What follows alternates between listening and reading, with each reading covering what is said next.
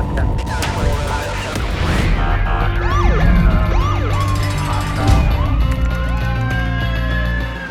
to be a street cop.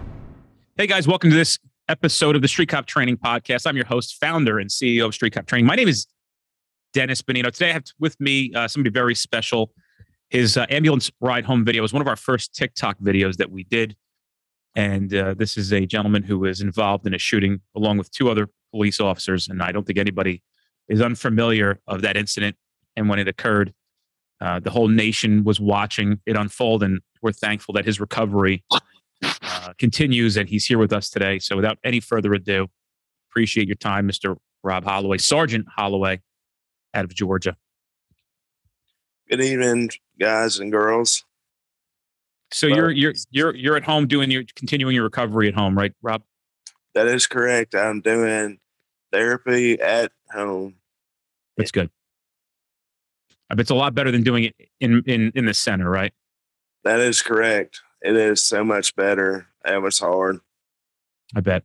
Why don't you give us a little history about who you are and how you got into your law enforcement career? Okay. I worked in sales. I was 27 years old. I worked for a fire sprinkler company, and I was really wanting to be a cop. I was married, and I had a son, and I said, if I don't become a cop now, if I don't even try, I'm going to regret it. My wife basically said, why don't you try it? So I started out in the jail, and I worked there for about a year and a half as a local jail facility. It was almost like a high school reunion for me. I saw everybody I went to school with in there, so it was weird. But I actually learned I was wanting to be a cop. And I learned how to pat people down or search people. I learned how to talk to people. So when they told me, fuck you, they really meant it. It wasn't a joke.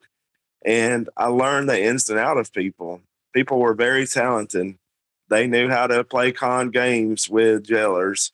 Mm-hmm. But while I was in the jail, I had more to me. I said, I want to be a cop so bad. It's not about carrying a gun. It's not about driving fast. I wanted to serve our community. So I applied with the City of Carrollton Police Department. It took me almost about a year to get on there. It took a little bit of time to get on. I met Captain Sellers, Jamie Sellers, while I worked in intake when people brought him off the road from being arrested.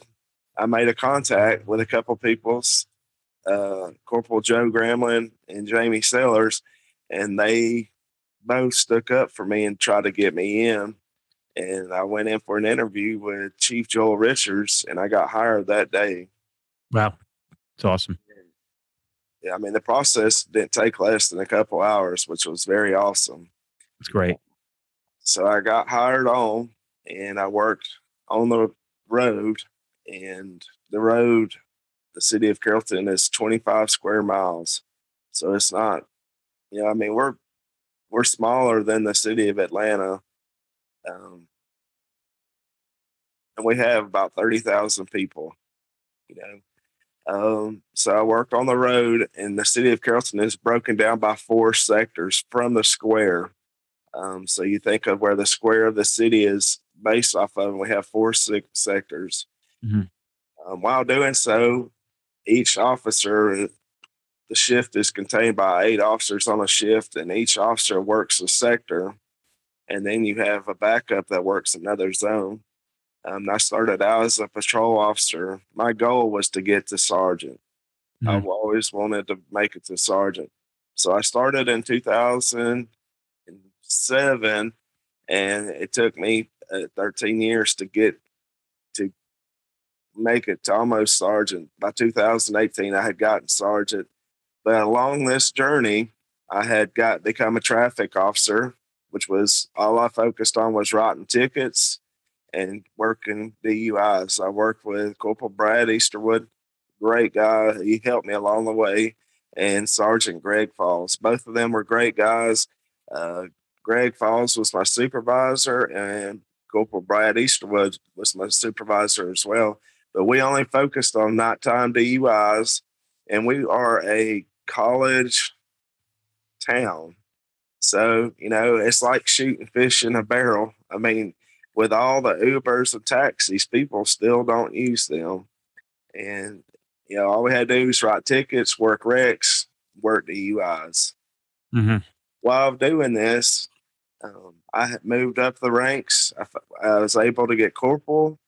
And then during that time, I was able to get some classes I was wanting to get. I become a general instructor, a firearms instructor, and a firearms instructor, DUI instructor, a general instructor. And we technically don't call it a SWAT team, but we call it SRT team, a special response team.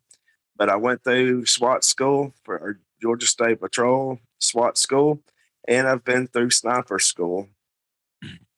Along the way in my resume, I'm very happy. It's been a great resume that I've built up, and I'm very proud of. I have about 3,000 hours of school, and that might be less than some people have. I'm sure, as you probably have a good bit of hours. You look very squared away, gentlemen.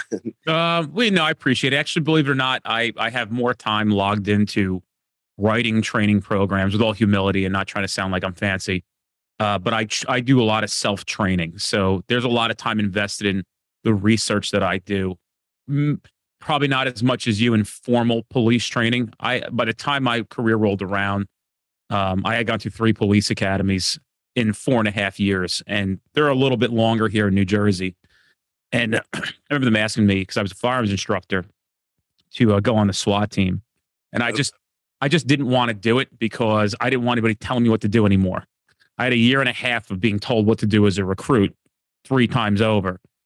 So I kind of like to march to the beat of my own drum. And I just wasn't I was more of a freestyle kind of cop who wanted to do my own thing. And to be honest with you, when they asked me about being a sniper, I just didn't want to lay in the swamp and take shots every 45 minutes. It's just not for me. Understand. Yeah. To me, it was like part of my not a resume builder, but it's something I wanted. Listen, very admirable, by the way. Don't take it any other way. I mean, really, it takes a lot of discipline to have the mindset to go into a SWAT position. No question about it. It's a serious thing, and it's very uncomfortable at times. And if it wasn't for the men and women who do join SWAT teams, it's a calling for some people, and that's a wonderful thing. Well, you're correct. It's not all about the first day of SWAT school. The director of Gypstick, which is our training facility, is Chris Wigginton. The first day of SWAT school, he said something that really stuck out to me. He says, "If you think you deserve to be here, you need to go home." And he's absolutely right, Dennis. This ain't about being badass. And my first day, he had us running up hills. I was like, I don't know that I need to be here. I was like, I didn't sign up just to run hills all day, and it was great to be, I don't want to say humiliated, but humbled. Oh, yeah. Because that's what it's all about. And like you said earlier about humiliated and being humbled by this profession, about our peers, and about civilians that we're around. If you walk around all day long thinking you're badass, it's not going to do anything for you, man. No. People are not going to want to be around you. But in 2015, I become a corporal on night shift, and I've always worked night shift, and I've always loved night shift. Goons come out at nighttime, and all the good stuff happens at nighttime. And I call it all the juicy stuff, because you have armed robberies, you have domestics, people get home, they drink, and armed robberies, thefts, burglaries. So 2015, I've become corporal. In 2018, I become a sergeant, over 8 to 9 men and women. And since then, it's been that way. On April 12th, I got a call about Georgia State Patrol, which is just our highway patrol for men and women that are not, that in other departments or in other states, they have state patrols. We got a call about a shooting that just had happened and a trooper was shot at and disabled his car. While being told that, my badge number is 229, said 229, be advised, a trooper was just shot at and his car was being disabled. While doing so, they were able to get a tag number to us, my whole shift. While doing so, we have a camera system throughout our whole city, and it's called Flock. Dennis, are you familiar with that? No. Great system. Anybody that is listening really needs to get this system. It is called Flock. I don't remember what the acronym stands for exactly, but Detective Hitchcock, he's a lieutenant with the City of Carrollton Police Department. It's called Flock. Anywhere that is an entry to the city and an exit out of the city is covered by this camera system. What it does is it catches a tag number to a vehicle. So when you enter the city or exit, it catches that tag number. Well, the trooper got the tag number. When we punched it in, it was telling where that car entered in the city. It told us right then where it entered in the city at. So, and it don't really show a great picture of the driver, but it will show the picture of the car. Very quick and accurate. Great system. So you can see where it benefits. So just say you have a robbery or the shooting that occurred or shoplifting or any kind internados, great system. So it's called Flock. Frederick, Ocean, Lincoln, Charles, King is how you spell it out. Great system. I encourage everybody to look into it. But while doing so, our Carroll County Sheriff's Department, what is agency that works with, it's our county agency.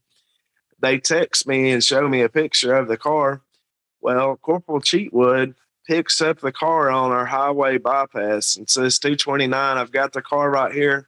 So I get in right behind Corporal Cheatwood, and we start a car chase. Well, normally when you have a car chase and two people are involved in the car chase, the second officer calls the car chase. That way, the first officer can focus on the car chase. So I call the car chase, like what direction we're going in, what's our speeds, what's the tag number if I can see it, if it's occupied. While I'm behind Corporal Cheatwood, I hit the car with my spotlight and I can see a male in the back seat of the car that matches the description. He's moving around. Let me go back just a hair for a second, Dennis. When this call first comes out and given to me, I pull in a nearby store. I pull my AR-15 out of the rack because he supposedly shot at the trooper with a rifle.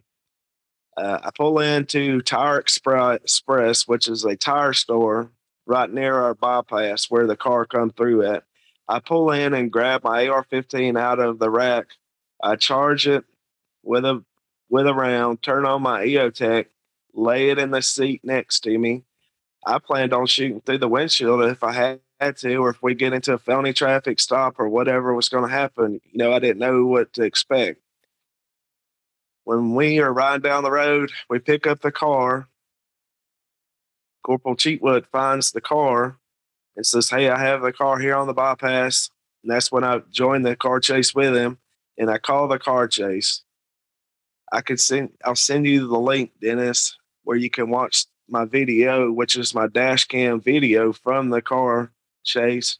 But in the car chase, I call it, we reach speeds up to 115, and I'm telling dispatch what direction we're heading. Well, I hit the car with a spotlight, and I see a male going on. My thought process is we're headed to another direction to a city, which is Villa Rica. Again, it's about 3 miles from the city of Carrollton. Get them out there with stop sticks. We have a great relationship with them, but get them out there with stop sticks. Let's immobilize this car, or be careful because I don't want anybody else being shot at. But we've got to stop this car. It's a threat to our community, and they've already shot at one officer. Well, while doing so, I see the gentleman moving around the back seat, and Corporal Cheatwood says the same thing. And Cheatwood starts getting too close to this car. And I'm like, Cheatwood, back off. We're too close to this car. Back off.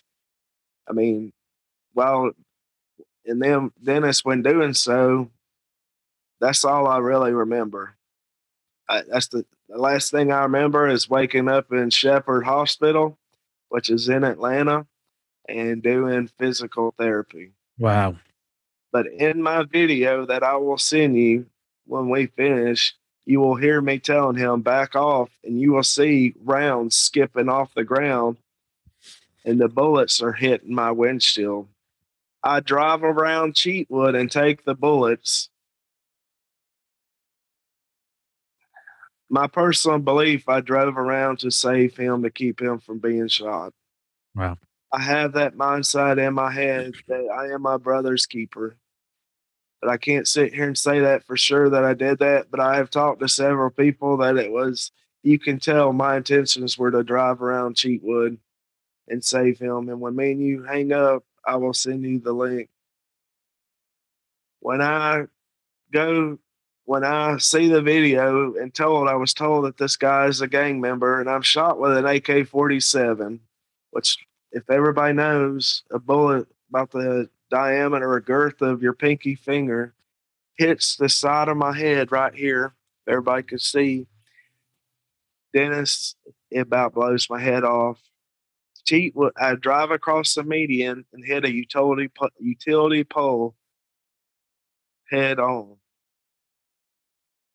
And I mean, you got to remember, we were going 100 miles an hour, so that's pretty fast. I mean, upon impact, that will kill you because of the Delta V, which is just a change in direction while going so fast, will kill you.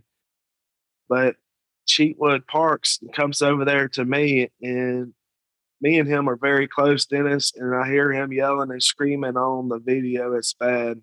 He's in tears almost, and he's telling dispatch to get help to him right now. And he's like, Rob, stay with me. And from what everybody's told me, my brain was hanging out of my head. It was bad. Wow. I have a exit spot out the back. They've had to piece my skull together, and I have a metal plate.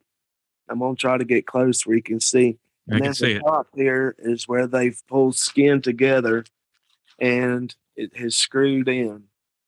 They used a metal plate that come from Germany, and they had to build it.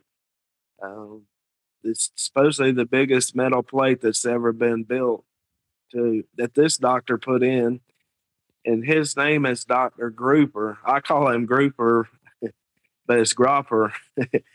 But super great guy. He works for Shepherd. But they built a metal plate with screws and put it in my head. And I was at the Shepherd Center in Atlanta. I had to do physical therapy, occupational therapy, and speech therapy. When I say speech therapy, it's not like me and you are talking right now, but it's cognitive learning. Like, so playing cards, occupational therapy was learning to bathe, and physical therapy was learning to walk. Dennis, I've been with my wife since 2002. They didn't give her any hope. Told her I would never walk again. I would never run again. I'm going to tell everybody on here, I'm a very spiritual person. I'm not going to hide my God from y'all. Dennis, one night I went to bed. I looked out the window and I saw a parking deck next to us. It's 2 a.m. and I saw the parking deck. God talked to me. He told me to go run on that parking deck. Keep in mind, this is COVID. This is April 12th.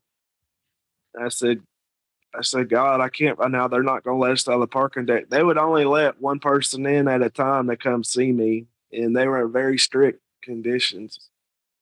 That night, I talked to her name is Jessica Burpee.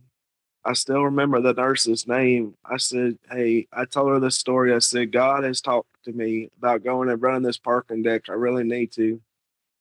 That day, she took me to the mid-level of the Shepherd Center, which had a track around it. And if you think about it, Dennis, when you're running, you don't have both feet on the ground. Mm-hmm. I never have thought of that, but think about it in your head. When you run, you do not have both feet on the ground. She worked with me of swinging my leg back and forth like I would while running. I held onto the side of the wall. I began to run around the track. Wow. And this is only about a month in after I had been shot in the head. I had to have a pace car. I said, I need somebody to pace me. My wife is running in $150 Birkenstock flip flops, Dennis, and she is my pace car. I began to cry, Dennis, and praise God. That meant a lot to me, Dennis. Mm. Afterwards, I did that was my physical therapy. I did occupational therapy, which is starting at ground zero. I had to learn to bathe again. You think you can do things. I had to quickly learn that I can't do. And it's like sometimes what you see in TV, and we all know it's TV, but I could do this. You try to stand up and you fall down is what it was like. Wow. The nurses would have to help me bathe. And like I said, I'd start at ground zero, just learn to chew food. I was shot on the right side of my head, but the left side of my head was affected, or the left side of my body was affected. When I would chew food, I looked like a chipmunk with all food on the right side of my face, where it would be balled up because again, I wouldn't know to move the food back and forth on your face. Brushing teeth. I would not brush my teeth as good. Wow. Something I want to tell the men and women that are watching this before I forget, Dennis. This is a God thing. This happened on April 12th. I was a sergeant. You have spoke to me about training. I am a big component about training. Like Marcus Luttrell says, find a way to win. Don't give up. My sister-in-law, who is Susan Reagan, she had to have a kidney transplant a couple years ago. She wore a bracelet that said never give up. Never give up. The fight you're in. Never give up. I'm looking directly at y'all. Never give up. That week, Dennis, of April 12th, I took my men and women. I looked around in the sergeant's office. We all have an office of my shift. And I was like, we did training every Sunday, an in-service training. I was like, who has never done this? So we had a courtroom that was in our police department. I made them walk in there. I smacked an officer on the butt hard as I could. I said, he has just been shot in the butt. What are you going to do? Show me what you're going to do right now. In the military, it's always kind of been known when it's an important time to learn, they kind of talk a little bit slower and a little bit softer. When it's a time that they want the message to be received, they'll kind of bring it down a little bit where they can understand, but they'll also apply pressure to them, yelling and screaming to make them work under pressure.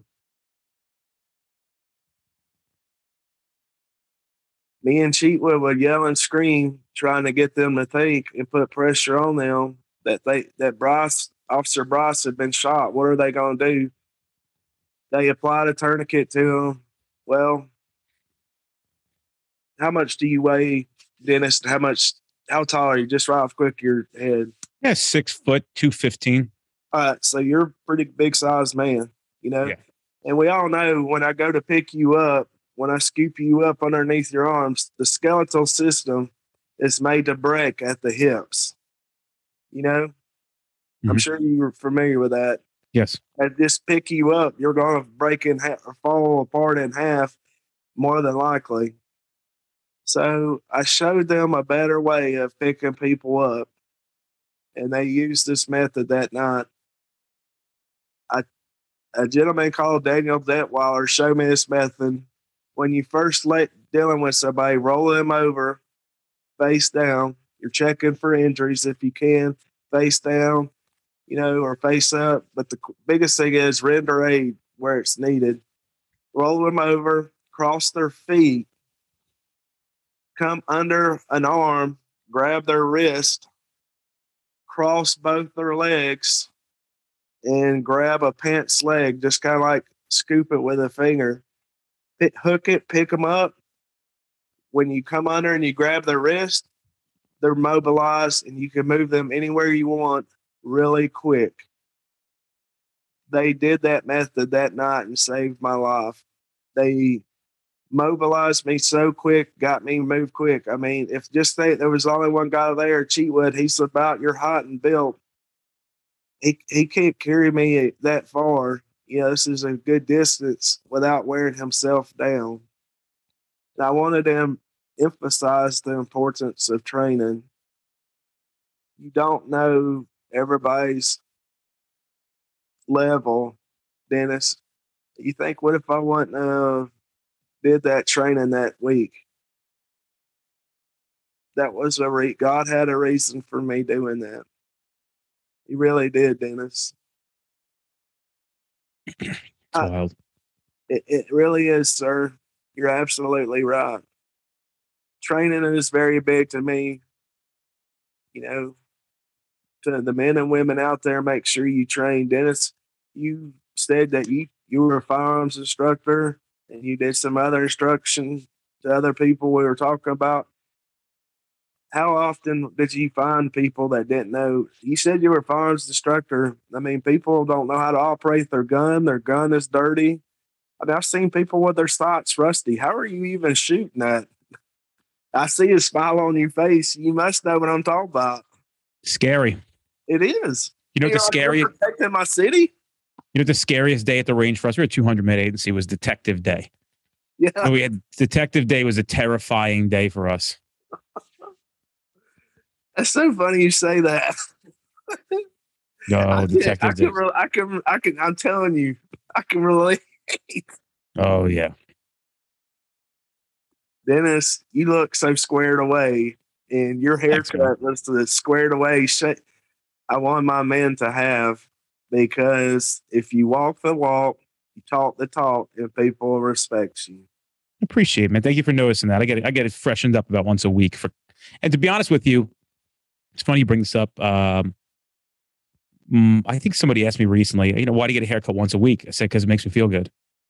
You're right. That's right. I was very almost depressed while I'd been shot. It was like looking out the window, watching the kids play in the snow. And my wife went to a place nearby. It's called Toco Hills. She says, Rob, there's a barber shop nearby. Why don't we go? I had a scar all the way across the top of my head where they put a plate in. And I have always wanted a straight shave razor. Have you ever had one? Yeah. Well, I used to own a barber shop. Okay, so you're familiar. That was like a facial for men. It is a facial. They took me in there. She took me in there, and I got one. The lady that did it, her name was Irina. She was from Russia. And I mean, you talk to people. We're cops, like, hey, where are you from? You got any kids? I mean, you can't help it. Mm-hmm. I'll never treat my son like a suspect. His name is Grady. And I'm like, Grady, don't you dare lie to me. I know. That's funny. Well, a straight shave razor was what I loved the most. Dennis, it was just so good. Yeah, it's awesome. It made me feel like a new man. Like you said, it's like getting a brand new haircut. As you can tell, I'm bald. But you bald before? You were bald before the shooting. I was. I've seen the pictures, Rob. I've seen them. Yeah, I mean, bald is beautiful. That's right. I can't help it. I've been fighting baldness for about 15 years. I take Propecia daily to try to keep whatever I'm all right. I'm 40, right? So I'm not too bad. I mean, you're the same age, Dennis. Yeah. I can't stress to you witnessing or telling to people your story, even your story about in life, or just saying, hey, you need to stand in front of a mirror. When I had men and women standing your shit in front of your mirror, draw your pistol daily, at least 5 times. Just tell people your witness and make sure you make it right with people before you walk out that door. Tell your loved ones you love them. Could be the last time you love them. I've been with my wife since 1998. We got married in 2002 and had my son in 2003. But Dennis, you never know when it's the last time you're going to see people. I had meningitis when I was in the hospital. The bullet's still in my head. And I will tell you, you know, I'm going to tell you this while I was in the hospital, I know I've been talking about God, but this, I said, please tell me y'all got that guy, the one that shot me. But let me tell you how much enraged with anger I was, Dennis. Enraged with anger because the rest of my life is going to be this way. I've woke up confused. I have cried daily from it has impacted where I've been shot has impacted my emotions. Like I just start crying. I don't know why I could cry now, Dennis. Yeah. And I mean, me and you haven't even said anything to make me that way. It's just the way I am. Yeah. But I have prayed for them men that did this to me. Prayed. That takes a lot. You ain't kidding. But I forgive them. You know why? Do you know why, Dennis? I can take a guess, but I'd probably be wrong. I want to hear your guess. My guess is that it takes more energy to be mad than it is to forgive. You're absolutely right. And because God tells us to forgive, to forget. I encourage everyone out there to do the same. We're all going to have enemies, but look the part and be the part. Dennis, how often did you clean your handcuffs? I was pretty up on my gear. Yeah. Use break free. And I test the people all the time. I'd make a bag of sugar and throw it in my back seat when I FTO people and see if they would find a gun or a knife in the back seat just to make sure they were up. Do integrity, put money back there. Let's see what they're going to do with the money. Mm-hmm. It's like you said, being the part. I want good men and women out there protecting my city. There's no crooked. There is crooked police, and then there's not some. I mean, I'm not going to sit here and say there's not. I hate it, but there's crooked preachers. There's crooked radio show host people. Oh, I'm just kidding. But then I just hate it for people. But being shot in the head hurts me. But that day that me and you were talking about right before us come on, I believe my best friend, Brad Easterwood, I've shared a lot of tears. I would call him at night and I was confused. Like, Brad, I'm going to be late for work. My wife would call him for me because I wouldn't stop. Brad, I'm going to be late for work. I'm going to be late for work. And he's like, Rob, focus on your therapy. He organized that ride home for me. He made all the phone calls and got all the people together. I have never seen anything like that. That showed me I needed that, Dennis. I was a part of my life. I needed that. Mm-hmm. That showed me my community supported me. Oh yeah, very much so. And your friend is a good man. He is. Yeah. He is. A lot, man. A lot to go through. But you know what? I look up. We're moving forward, brother. You know what? You got to see your kids again, right? I have one, and I want to share this with you as well. I got shot in April, a day before mine and my wife's anniversary. A day before it. In May was my son's 18th birthday. In May was his senior prom, his honors night. You look at how much I missed the dentist. I can't blame anybody other than men and women. I mean, other than men that shot me, I don't blame God.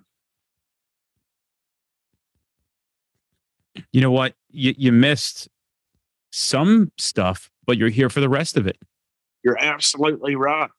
He went off to college and we got to move him in. And we helped move him in. And he let me move in. His name is Grady. It's a very unique name that, that's not a name you normally hear, Grady. I caught joke around with him, Shady Grady. And he is that. If people don't have kids, I encourage them to have them. I got four of them sons of bitches. You know what causes that, right? My wife's attractiveness. Hey, brother, I can relate to that. I haven't seen her, but mine is too. She's my queen. Mm. But that's awesome, brother. I'm glad to hear you have four. What's their names? Well, we got some. We're in New Jersey, so we got some real Italian names up here. Okay. So we got Sal, Frankie, Dominic, and Michelina, my daughter's name.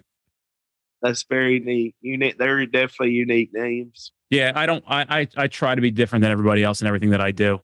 And I get shit for even having an Android phone. I wanted to back up for a second and just I have a family member of mine who's not my direct family, it's my wife's family, who is terminally ill. And she said something to me about 3 weeks to 4 weeks ago, and something you just said about moving your son in and being thankful to be able to do that triggered something I'd like to share with everybody. And that's, she's been in and out of the hospital quite a bit. Again, terminal cancer. And she's a young lady. She's only a few years older than us, Rob. 5 or 6 years older than us. And she said, I'm just happy to be able to sleep in my own bed.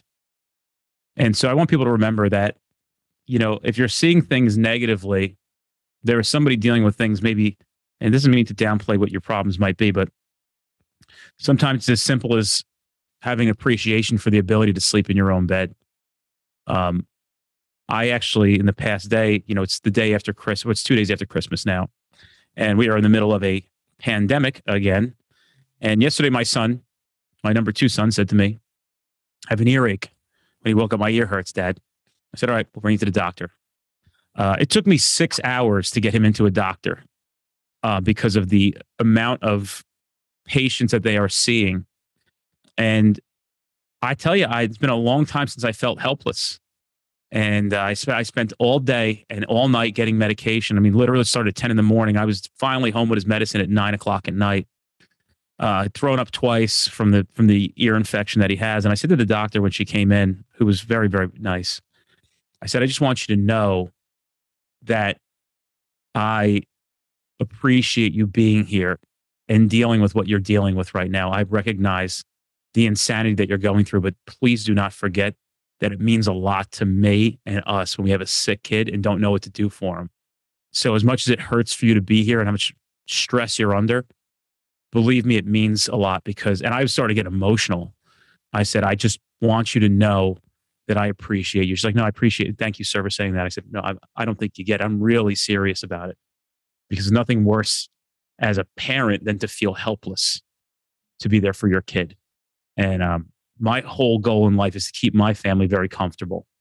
And I have a very blessed life. I've worked very, very hard to have the things that I have. And there was really not much. I'm somebody who's obviously in control of things quite a bit.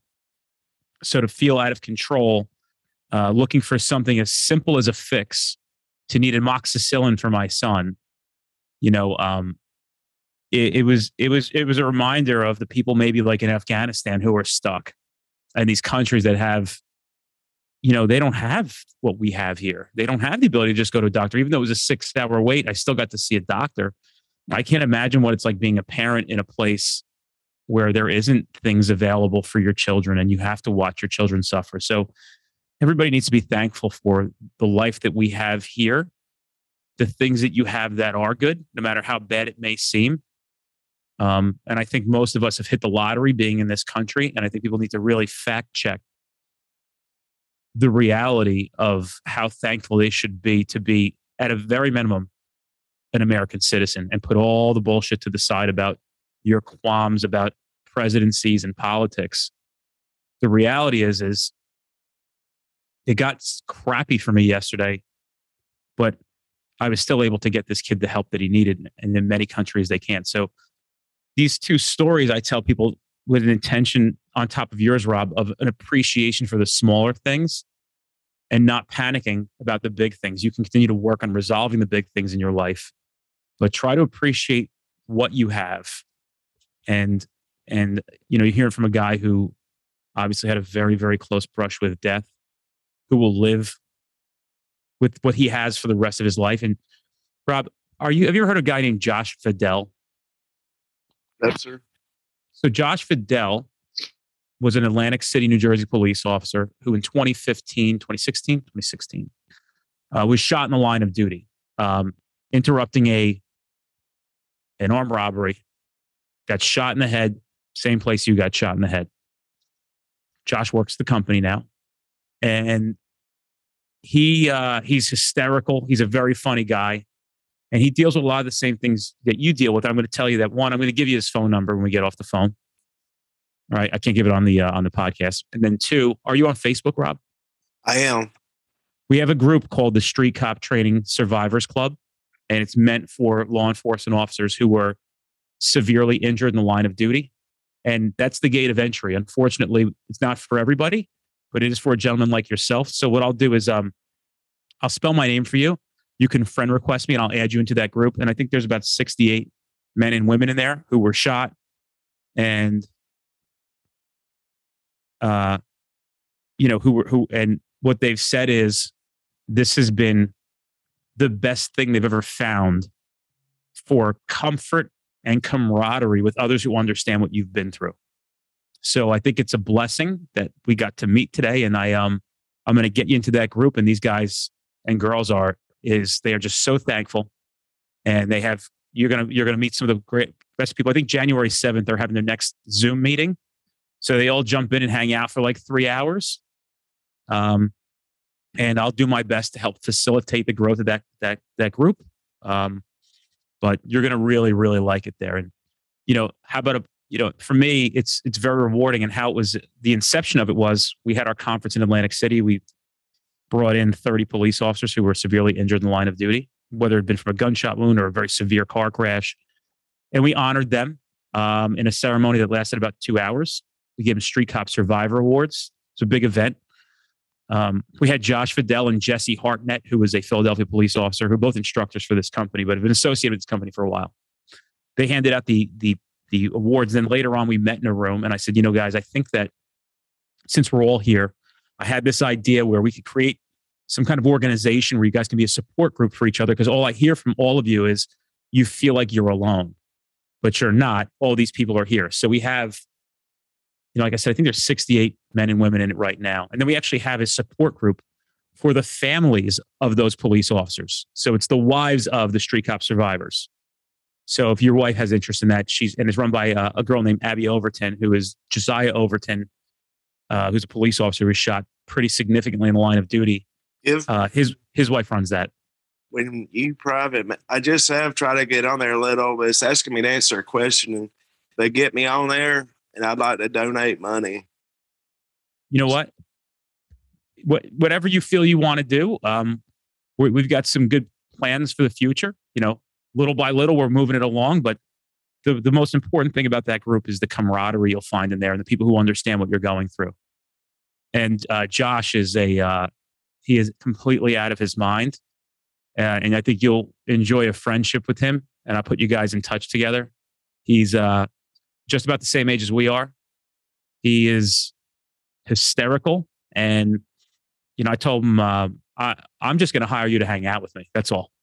So, yeah, so he's, that's what I told him. And it's been rewarding for me to get to know all of you. And I think you all give me a greater appreciation for my health and well-being and the things that matter to me in life. And I think that message conveys to everybody here as well. Well, I don't know how much time we have. You got plenty of time. I do want to say, Dennis, that you were touching on a lot of things, and I just didn't want to interrupt you, but you never know what somebody is going through. You never know. It could be, we deal with people on their worst days most of the time. And I like the way you brought up several things, and I hope everybody is listening, because we take too much stuff for granted in life, Dennis. And like when I was at Shepherd Center, there was a guy that got hurt, got his legs cut off because a woman hit him while he was on a lawnmower. Wow. And, you look at that and we sit here and think how we don't even get out and exercise, but what would that guy do just to get up and run or do anything? You just never know what life is going to deliver you. And I think every day you wake up and open your eyes, you should have an appreciation. And Rob, it's a blessing to be given a second chance to get to experience what even though with the disabilities that you've received from this incident, to at least have a cognitive mindset enough to appreciate watching your son graduate college, watching him get married, being a grandfather. Yeah. Those are things that you're going to get now that you almost didn't get. Yeah. The fight. I'm not giving up. And you're right. I could sit down on this couch right over here and just be like, you know what? I just want to give up. But I'm not going to, Dennis. I'm not going to sit here and feel sorry for myself. I didn't lose you, did I? Nope, I'm here. Okay. I'm actually trying to approve your into the Street Cop Survivors Club. I got to make sure I'm a moderator on here.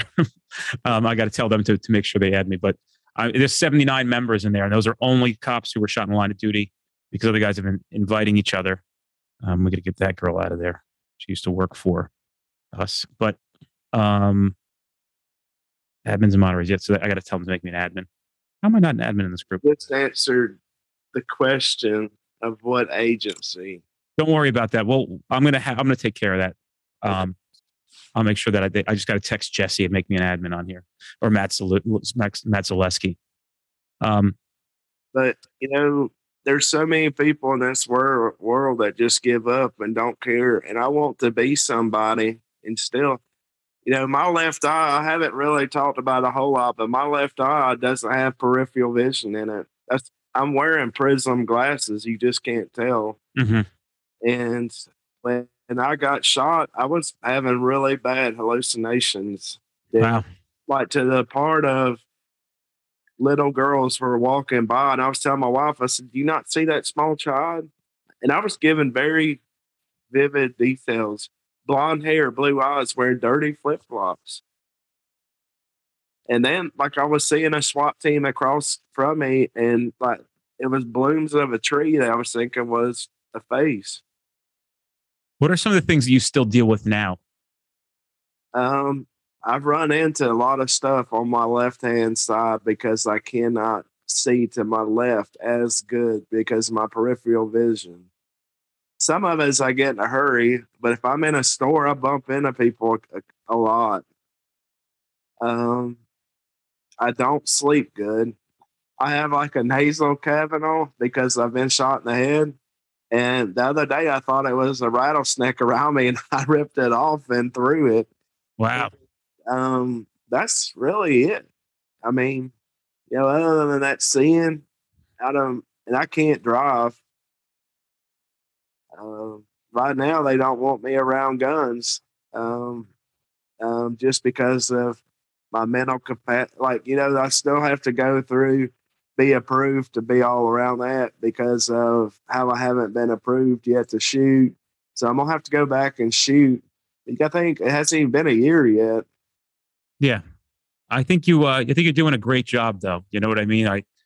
But As go ahead. I'm sorry. no, that's okay. As much as it may not feel like you're having progress, I mean, it's tremendous to see you in the state that you're in.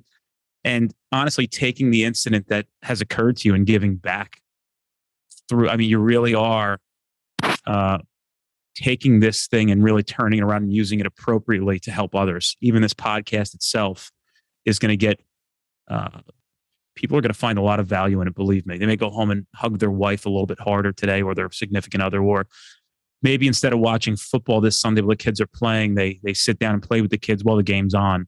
Things like that may be taken out of this here. Absolutely. Praying to God. I mean, me and my wife got our faith got so much stronger, but like you said, it's the little thing. It's getting that floor and play with that kid and quit worrying about TV. Hug that wife a little bit harder and tell them you love them. That's what's so important, Dennis. Mm-hmm. Not going out and drinking a beer or having a shot of whiskey and hanging out with the guys. That's, it's not. It's that kid's gonna remember you playing in the ground on the floor with them. My wife's uncle said to me on Christmas, they were thankful that we had something. And he said, I watch you a lot and I think you're a great husband and a great father. I go, that's the only thing that I'm trying to get under my reputation is for people to, and, I get that compliment a lot. And I said, I consciously put a lot of effort into being those two things. And those are my two top priorities. Business wise, obviously different. I have a big responsibility to the world now. So I show up, but I certainly show up for my family, and to no avail. I really don't find enjoyment with anything else except the things that I do. I mean, people are like, you should come out and have a drink with us. And I'm like, I'm going to find no enjoyment out of it. You have to understand that. You're not going to get me to, when I'm there, I'll be thinking about this could be time spent with my children who, upon my demise, will remember their father as being the best that he possibly could be for us. And that's all. And that's a big thing for me. That's a big thing for me. You're right. You're right, Dennis. Even I'm proud to hear that. I really am. What's important is to share that with other people. And you were talking about the support group that you have on here and trying to instill that in people. Having a support group is fraternal. That's important to have. When I was hurt at Shepherd, I went to a place that was called Pathways. And while there, I was in a support group of other people that had they call them TBIs, which is a traumatic brain injury. Mm-hmm. There was people in there, and we would all talk about being hurt, how it's affected, and what we're doing to cope with it. And that's kind of like what you're talking here, holding each other responsible, and don't slack off. And that's what people need to hear. Because sometimes, when they hear it from their peers, I feel like that affects people. Like you said, hearing it from you, hey, I don't need to go out and drink. Well, that right there tells me, hearing it from somebody like you that I admire, that makes me feel better about what I don't do. I don't have anybody else to impress. I need to go home and love on my wife. Mm-hmm. And that makes me feel better to hear that you're on the same level, because people are going to respect you. You're running a podcast, and when they look at a higher peer, they're going to think the same thing. It's okay to be different than everybody else, and I make that point a lot. And I'm not judgmental about how you want to live your life. I'm certainly somebody who is no stranger to partying with my coworkers prior to meeting my wife and having children. But once that happened, the shift for me was, I am now a husband and a father. And I'm going to act accordingly to being a husband and a father. And I was able to put blinders onto a lot of things because I just enjoy my kids so tremendously. And if you came to my house and saw what kind of toys I have, you would understand that. Actually, somebody said to me recently, they go, "Did you have a childhood?" I said, "Why would you ask me that?" And they go, "Because I don't think you had a childhood." I go, "Well, how can you tell?" And they go, "Because look at the shit that you have in your house." She's like, "Yeah," and I was like, "I never even thought of it that way." And this was a person who was digging into me and said, "How old were you when you think your childhood had ended?" And I said, "Probably 8." And she said, "That makes sense." So we have zip lines and rock walls and slides and quads and bikes and scooters and we are the most fun. People say, "Oh, there's always, do kids come at your house a lot?" I go, "They don't leave. The whole neighborhood's here." Right? When it snows, we have a hill in my backyard. It's a good one too. I mean, we probably have 25 people at our house.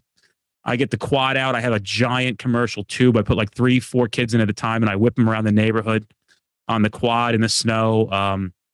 In the summer, I have commercial slides that go into the pool and down the hill. We did all sorts of cool shit. So it's a lot of fun for me. I always tell people, if you look at the things that I guess, spend money on, tell me what about it is selfish. Show me which parts were for me. None of it is. None of it's for me. It's for the enjoyment of others. And there are things that I have to do for myself to stay well. I work out twice a day. I meditate twice a day. That's selfish time to be selfless for everybody else because I've got to be correct so I can be correct for everybody. And there's a lot of discipline and there's a lot of responsibility that comes along with not only being a father and a husband, but a guardian and a friend and an employer of we have a lot of people that work here, and they show up every week with expecting that the boss is going to make sure that they get paid. We have 20 full-time employees right now at this company. That's not instructors in the field. That's just in-house. So, there's anybody can do it. Didn't happen overnight. You can make the decision now to be appropriate in how you spend your time. It can start right now. That's it. Rob, I think your microphone turned off. There you go. I heard something. Is that better? Yes, good. All right. So that's my piece on things, Mr. Holloway. You call me Rob. Yeah. Rob, since we're so informal now. Is there anything that you want to leave everybody with outside of the profound things you've said today from your heart and your soul and your spirit? Before you say whatever you got to say, I just want to say thank you for the level of sacrifice you've given everybody to take 2 people out of society, essentially, and protecting others. I don't think people understand the magnitude of what you've given out of your life. And if nobody acknowledges you enough on behalf of the whole world, we owe you forever. And I just want to say this: if you need anything from me, certainly I'm merely a phone call away. And anything within my reach that I can do for you, I'd love to. I would like to pray, if you don't mind. Oh, yeah. Okay with you. And just tell people never give up in life. Never give up. It's hard out there. We all know it is. But in life, when you give up, I mean, it's not the battle. You've lost the battle. And I know a lot of things are said by Marcus Luttrell like that by other people, but it's true. Dennis, I could have just laid in bed and decided to give up. I was in pain. My wife was taking care of me. I mean, there was just a lot of things going on in my life. And, my wife was telling me, Rob, you got to eat. And it took me forever to eat because the food was horrible. I suffered from depression, but just keep going in life. And, I would like for people to see some of them videos, and it's the videos you see that's shown at the academy. Those are real. That was like my video. Mm-hmm. And Jessica, she has that video I sent you where I sent her. Mm-hmm. So, you can put it up. It's on the news. So, but Well, what do you mind sharing your sister's name with me? I'd like to pray openly with her in front of and everybody. Or no? oh, my wife's cousin. Okay, I'll Yeah, just yeah. Marissa's her name. Marissa. All right, Mhm. I'll pray real quick. Dear Lord, I just like to pray for the men and women that are out here, Lord, that are protecting their community and protecting this country as well, Lord. And I'd like to pray for Marissa, that is a family member of Dennis's, along with his wife's. Lord, thank you for what Dennis is doing, Lord. He is out here spreading the word for men and women to become knowledgeable about this profession, Lord. And Lord, iron sharpens iron. And I ask that you put a bubble of protection around them as well, Lord, while the men and women are out here policing, Lord. And just that way they can do the Lord's work, Lord, while they're out here protecting the community and to pass along that we are not meant to kill each other, Lord. And we're here just to witness you and pass your word along, Lord. And just continue to do the grace, Lord, and bless each person, Lord. Amen. Amen. Thank you, Dennis. Excellent. Rob, again, appreciate you taking the time out of your day to do this with us. And before I get off the Zoom call, I will, because we can edit from here, but check out streetcop.com. Check out our Facebook group. All those things, you know where to find us. Just throw it into Google and you'll find us there. Appreciate everybody. Stay safe out there. Listen to the message that Rob delivered you. And if you need anything from us, we're always available. Take care.